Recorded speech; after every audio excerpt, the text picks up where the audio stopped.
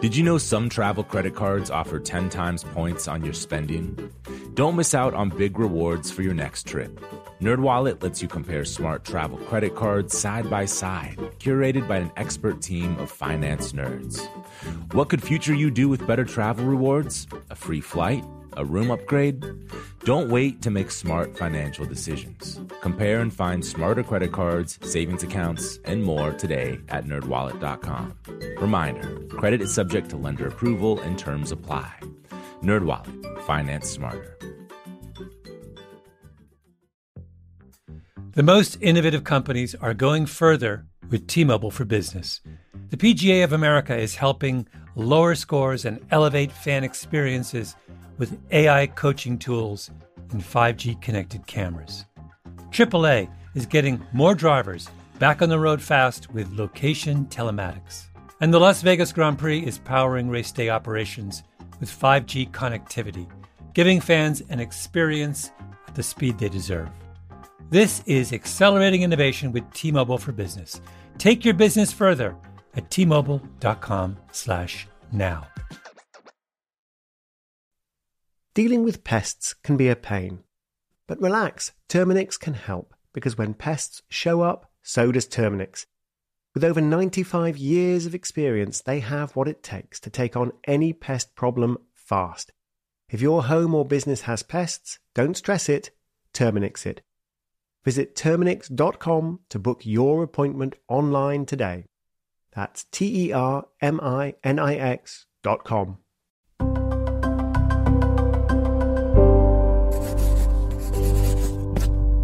Pushkin. Those of you who know your memes may recall the one about the science fiction author who writes a cautionary tale about something called the Torment Nexus, only to have a tech company finding only inspiration in that tale and announcing, "At long last, we have created the Torment Nexus from the classic sci-fi novel Don't Create the Torment Nexus." We won't be creating the Torment Nexus this week, but we will be exploring the metaverse. Cautionary Tales will return soon, but this week I couldn't be prouder to hand the microphone to Eric Molinsky. Eric is the host of Imaginary Worlds, a wonderful podcast about the imaginary worlds we create in our art, why we suspend our disbelief in them, and what they can teach us about ourselves. If you don't subscribe, please do. I am a loyal listener and I love the Imaginary Worlds podcast.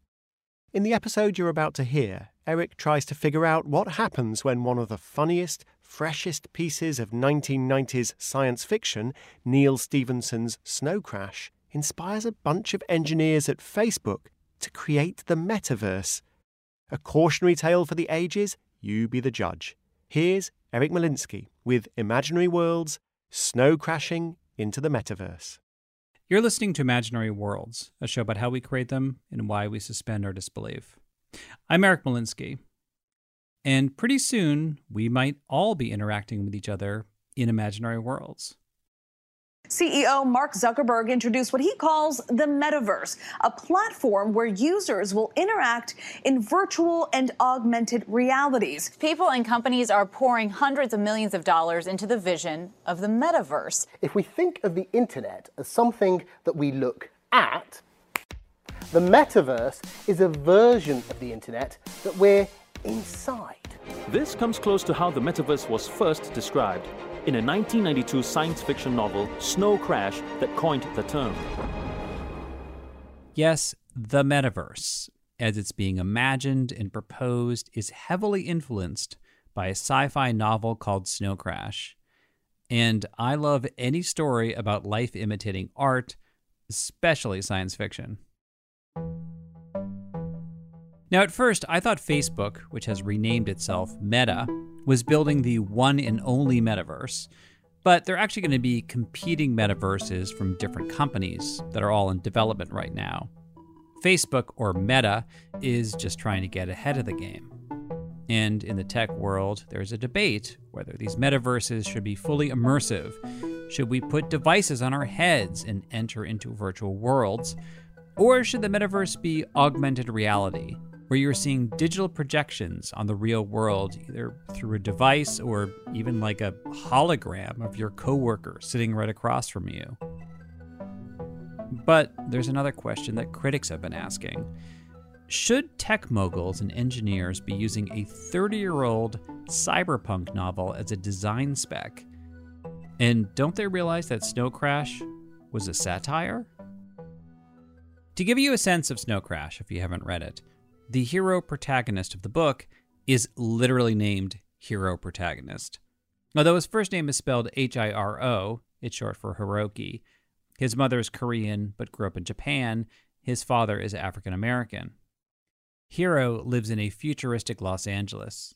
More specifically, he lives in what used to be a storage container. But Hiro is also a master hacker. So when he logs onto the metaverse, he can have the powers of some kind of superhero. He is wearing shiny goggles that wrap halfway around his head. The bows of the goggles have little earphones that are plugged into his outer ears.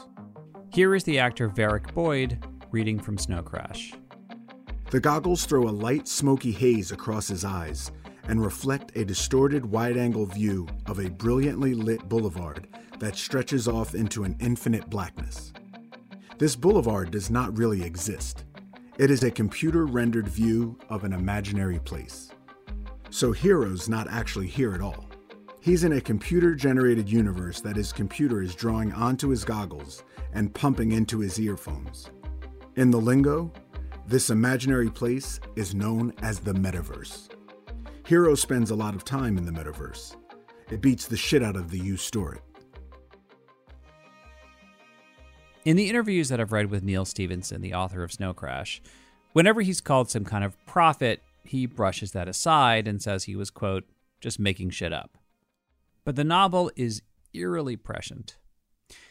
Kevin Bankston researches the influence of science fiction on real-world technology at Arizona State University. And he says what sets Stephenson apart from a lot of other cyberpunk novelists is that Stephenson has the mind of an engineer. So when he was just making stuff up, it was still based on a very solid understanding of what the technology was capable of. You know, a good example here is the sci-fi feedback loop around space travel and rocketry. That is the paradigmatic example of this sci-fi feedback loop in action, and it's basically exactly what happened with Snow Crash and Neal Stephenson. He created this vision. We did not have anything like the technology to get to it yet, but it was foreseeable. And then you had the people inspired by his book going off and actually building all of the intermediate technologies necessary to get to that point. Stephen Pimentel is an engineer at a major company in Silicon Valley.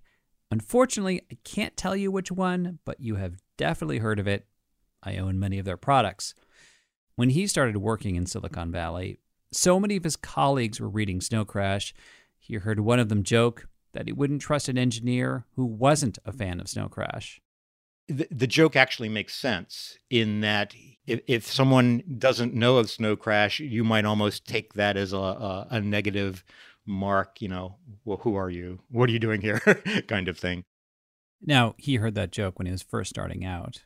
Jumping ahead a few years, Stephenson discusses technologies that went on to become Google Earth in 2001, Second Life 2003, Google Books 2004, YouTube 2005, Siri 2011, and even Oculus Rift, which came out in 2012.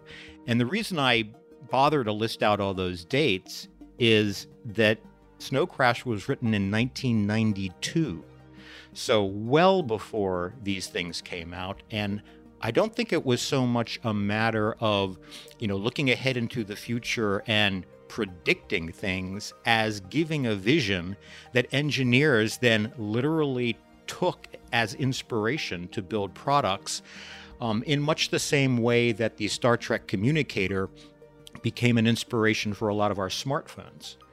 So that the fictional imagination of technology can often shape what engineers concretely work toward building. Now, to be honest, whenever I've seen promotional videos of what the metaverse is going to look like, I've been a little underwhelmed. I mean, it just doesn't look like this immersive virtual world that I imagined when reading Snow Crash. It looks more like a combination of Second Life and The Sims, except all the avatars seem to be in work meetings. Genevieve Bell is the director of the School of Cybernetics at the Australian National University. And she says, if anything, we're really just at a breaking point with the technology. And this term that Stephenson came up with, the metaverse, has become a rallying cry. I wonder if the metaverse is as much about a tidying up of a bunch of technologies, of giving them a coherence, than it is about an actual technology per se. So it kind of becomes appealing because you don't then have to have the long list, which isn't very interesting. So I said to you, gosh, Eric, the future is VR, AR, 5G, IoT, cloud-based services, and some algorithms. Oh, also probably a bit of FPGA technology and maybe some, something else. You'd be like, that's nice. I don't know what that is, but the metaverse makes it sound like it's coherent. I think it doesn't hurt that it does have this science fiction echo. It's sort of a word that feels familiar, or at least like a familiar stranger, where people are kind of like, oh, I vaguely know that word. And the quality of Stephenson's writing is a big factor in what's made Snow Crash so influential. Like, he popularized the term avatar through Snow Crash. Not all science fiction is good science fiction, right? And not all science fiction survives. And, if you look at the ones who have shaped our language, the choices of words we have about this space, right? I don't think it's just about the technology. I think it is about the context in which it is embedded. I think it's about the seductiveness of those contexts, or of what those might feel like, or the completeness of them. For instance, in this scene, hero protagonist comes across a piece of technology that looks remarkably like Google Earth. In fact, Sergey Brin, one of the founders of Google, has said Snow Crash is one of his favorite novels. There is something new, a globe about the size of a grapefruit, a perfectly detailed rendition of planet Earth, hanging in space at arm's length in front of his eyes. Hero has heard about this but never seen it. It is a piece of CIC software called simply Earth. It is the user interface that CIC uses to keep track of every bit of spatial information that it owns. All the maps, weather data, architectural plans, and satellite surveillance stuff. The level of detail is fantastic. The resolution, the clarity, just the look of it, tells Hero or anyone else who knows computers that this piece of software is some heavy shit.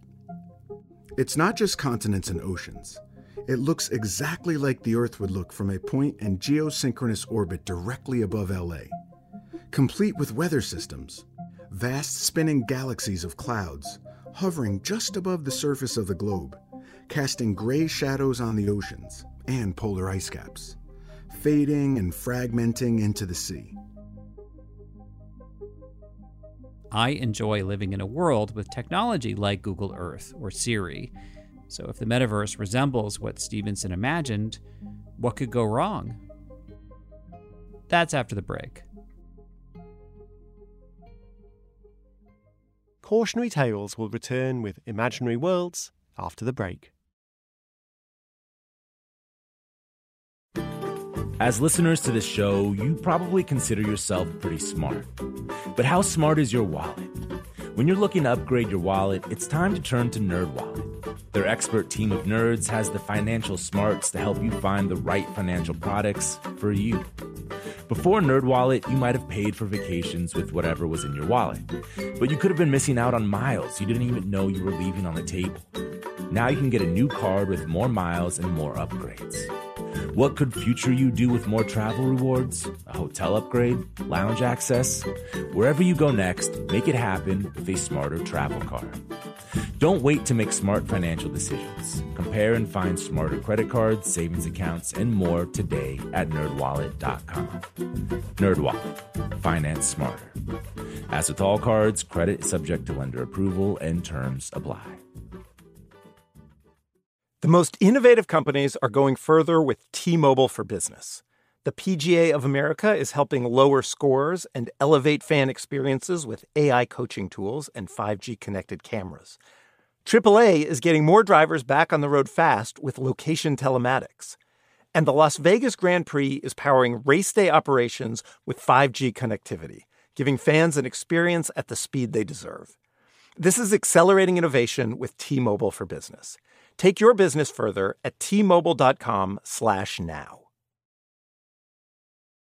This episode is brought to you by Terminix. Terminix may not be able to rewrite history or take on society's problems, but they can help you solve one of the peskiest problems at home. Pests. You know, the ants in your kitchen, the roaches under your sink, even the termites in the walls. Because when pests show up, so does Terminix. No matter what type of pest it is, they can Terminix it fast with personalized pest care that puts you in control. Their expertly trained technicians know your local pests the best. So even though they don't know in-depth world history, you can bet they know how to make your pest problem history. And with customized plans tailored to your specific situation, you get everything you need to not just get pests out, but keep them out for good. Between their speedy service, caring technicians, and over 95 years of experience, it's no mystery why they're trusted by homes and businesses everywhere. So if you have a pest problem, don't stress it, Terminix it. Visit Terminix.com to book your appointment online today. That's Terminix.com to book online today. We're back. I'm Tim Harford. This is Cautionary Tales. And let's return to Eric Molinsky of Imaginary Worlds. There's a famous quote by the science fiction writer Frederik Pohl that the job of science fiction is to imagine not the automobile, but the traffic jam. And Neal Stephenson does a lot of that in Snow Crash. Besides his work as an academic researcher, Kevin Bankston also works at Meta as their director of AI policy, focusing on the metaverse. He has heard this critique that tech companies should not be using a satirical novel as a source of inspiration. But he says the target of satire in Snow Crash wasn't so much the tech itself. The target was really of the increasingly deregulated, privatized, globalized, balkanized, digitalized post-Reagan political economy, where the federal government is withering away. In fact, in the book, it is withering away in part due to cryptocurrency-related tax evasion, where there's a much sharper, financial division between the haves and the have-nots, and where in response to the withering of state power, you see criminal networks and corporations and gated communities, with their own laws that Stevenson calls burbclaves, have sort of stepped in to fill the gap. And so, that's definitely a dark vision, and it certainly has some political relevance for today, I think. But it's not really relevant to whether AR, VR technology is a positive development for consumers or for the world. But Stevenson did foresee issues with technology. For instance, characters who are more high status or have money, their avatar can be realistic, they can buy themselves nice digital clothes. And if they're poor or somehow low status, their avatar is janky, pixelated, black and white. And that plays right into the idea of the digital divide, which Kevin says is something they talk about at Meta. I think the hope for the field, Meta included, I think the hope for the field is that we are going to get to a point, hopefully sooner rather than later, where the technology is cheap enough that it is as widely accessible as smartphones are today. And smartphones today are essentially a ubiquitous technology. But should this metaverse technology be ubiquitous? Lisa Messeri teaches anthropology at Yale, and she focuses on how people interact with technology. Part of the metaverse is, and I've talked with some people who have reaffirmed this. It's giving up the game. It's saying we are going to live on a world that is going to be increasingly hard to live in because of environmental change, because of more and more friction in social relations, because of divisive politics. And why not just create a virtual world in which we can escape into? She thinks it's problematic how popular novels like Snow Crash are among engineers. Or the novel Ready Player One from 2011, which was very influenced by Snow Crash. In fact, Ready Player One was so popular among the engineers that created Oculus Rift, the VR headsets that are key to Meta's metaverse plans. When Facebook acquired Oculus, everyone received a copy of Ready Player One. The author came and gave talks. In Ready Player One, the villain was the big tech company. They're not the scrappy upstart, right? They're not the people who are fighting against it. And the whole resolution of the story is maybe we shouldn't be so online. This gets rationalized because what gets taken away from these texts is not the social story, it's the shiny technology. Genevieve Bell has also been thinking about the ethical problems in building immersive worlds like the metaverse.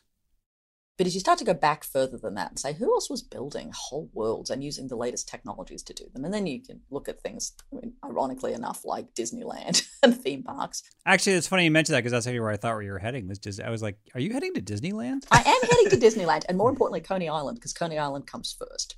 One of the things about building these virtual worlds that are often characterized by the hyperreal in some way or another, right, is that the onboarding and offboarding is always kind of complicated. It's also the case that in building those worlds, part of what is happening for you as the person experiencing them as a kind of quote unquote participant is that there's an enormous amount of things in the background that are made invisible. You know, whether that's the energy footprint, the human footprint, the labor, the regulation that sits inside of it. And all of that is in some ways a little bit like the Wizard of Oz, right? It's behind a curtain, it's behind a door, it's backstage, right? And the metaverse will be in some ways no different. What it is to maintain something like that will involve data centers, which we know have an extraordinarily complicated energy footprint.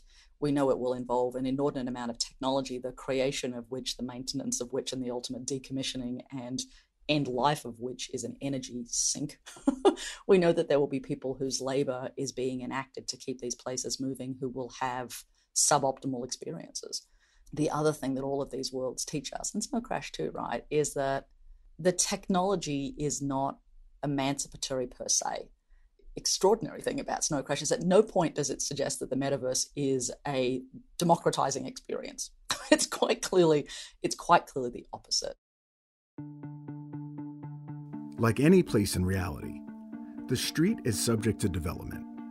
Developers can build their own small streets feeding off of the main one. They can build buildings, parks, signs, as well as things that do not exist in reality, such as vast hovering overhead light shows, special neighborhoods where the rules of three-dimensional space-time are ignored, and free combat zones where people can go and hunt and kill each other.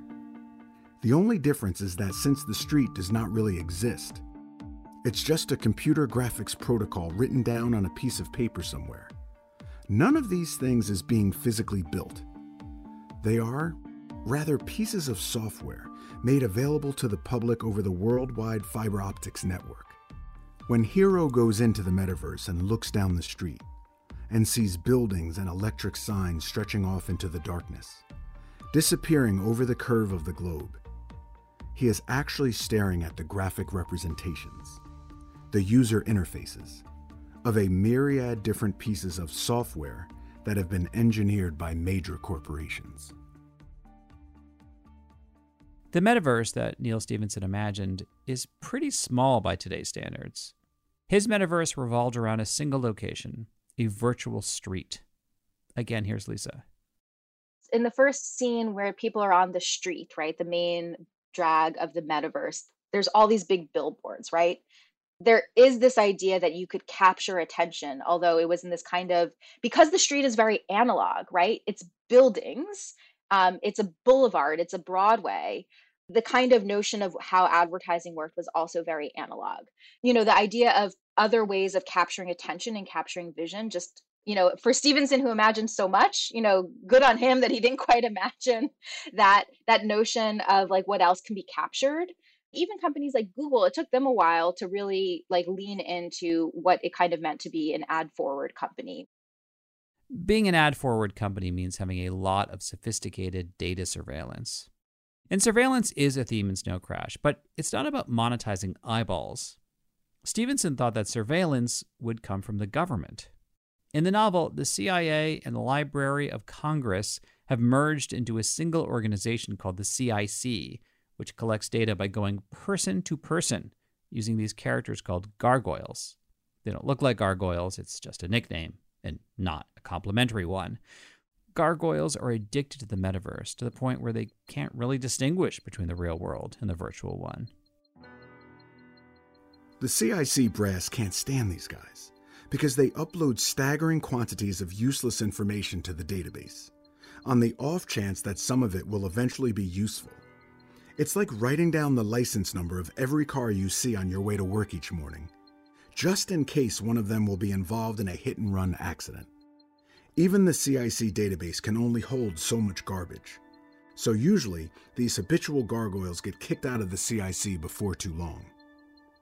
Hero protagonist, the gargoyle says as Hero finally tracks him down in the darkness beside a shanty. CIC stringer for 11 months, specializing in the industry. Former hacker, security guard, pizza deliverer, concert promoter. He sort of mumbles it, not wanting Hero to waste his time reciting a bunch of known facts. The laser that kept jabbing Hero in the eye was shot out of this guy's computer from a peripheral device that sits above his goggles in the middle of his forehead. A long-range retinal scanner. If you turn toward him with your eyes open, the laser shoots out, penetrates your iris, tenderest of sphincters, and scans your retina. The results are shot back to CIC, which has a database of several tens of millions of scanned retinas. Within a few seconds, if you're in the database already, the owner finds out who you are. If you're not already in the database, well, you are now.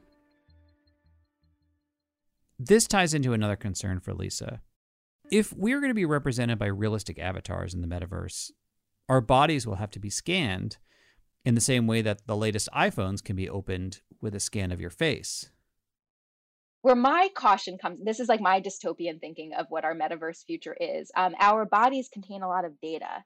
Your movement data can be collected and stored. And there's a wealth of studies in perceptual psychology which says how few movement points are needed in order to identify someone. That we all actually have something akin to a fingerprint in the way we move. There's, oh God, I forget Upload. Have you seen Upload? It's on Amazon. Yeah, on Amazon, yeah. So, in their future, there's like all these giant corporate conglomerations. So it's like Facebook, Wegmans, Apple, CVS have all combined. And that's like very plausible. And so imagine like a future in which a tech company combines with like a health insurance company. Or sells your data to a health insurance company. Now, that is pure speculation. And the company of Meta has been trying to counter these types of criticisms by hiring many of their own critics. For example, before Kevin Bankston worked for Meta, he also worked with the ACLU and the Electronic Frontier Foundation. I was a critic of Facebook on consumer privacy issues as a civil society person, while also working with them on things we agreed on, like trying to limit unwarranted government surveillance of digital platforms, for example. I do think Facebook has made privacy mistakes in the past. The reason I went to the company was to help ensure it makes better decisions for new technologies like AI. Whatever happens, the metaverse is coming, or at least a multiverse of metaverses. So I wondered, is there anything that we can learn from Hero Protagonist in the way that he navigates the metaverse in Snow Crash? As an engineer, Stephen Pimentel always admired Hero's sense of agency in the book. If we want a positive theme from Snow Crash, it's that's how we have to view these technologies. To the extent that we allow the metaverse to simply become a sort of hyper television, a 3D television, a 3D immersive television, that's going to end up being a very bad thing for us. One of the things you can take from Snow Crash is sort of don't do that. Try not to let that happen with the technology, but regardless of what goes on in the technology around you, always be looking for ways to retake and regain control. I've been talking theoretically about the future. Most of this technology is still in development. But Grace Ang is an example of how this is playing out now.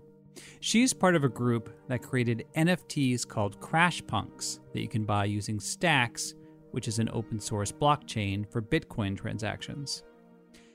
I recorded our interview before the crypto market crashed last summer, but she told me in an email that her feelings haven't changed. And that goes back to reading Snow Crash, which imagines a future where people have more faith in decentralized currencies than the US dollar. The whole Stacks team has been inspired by Snow Crash.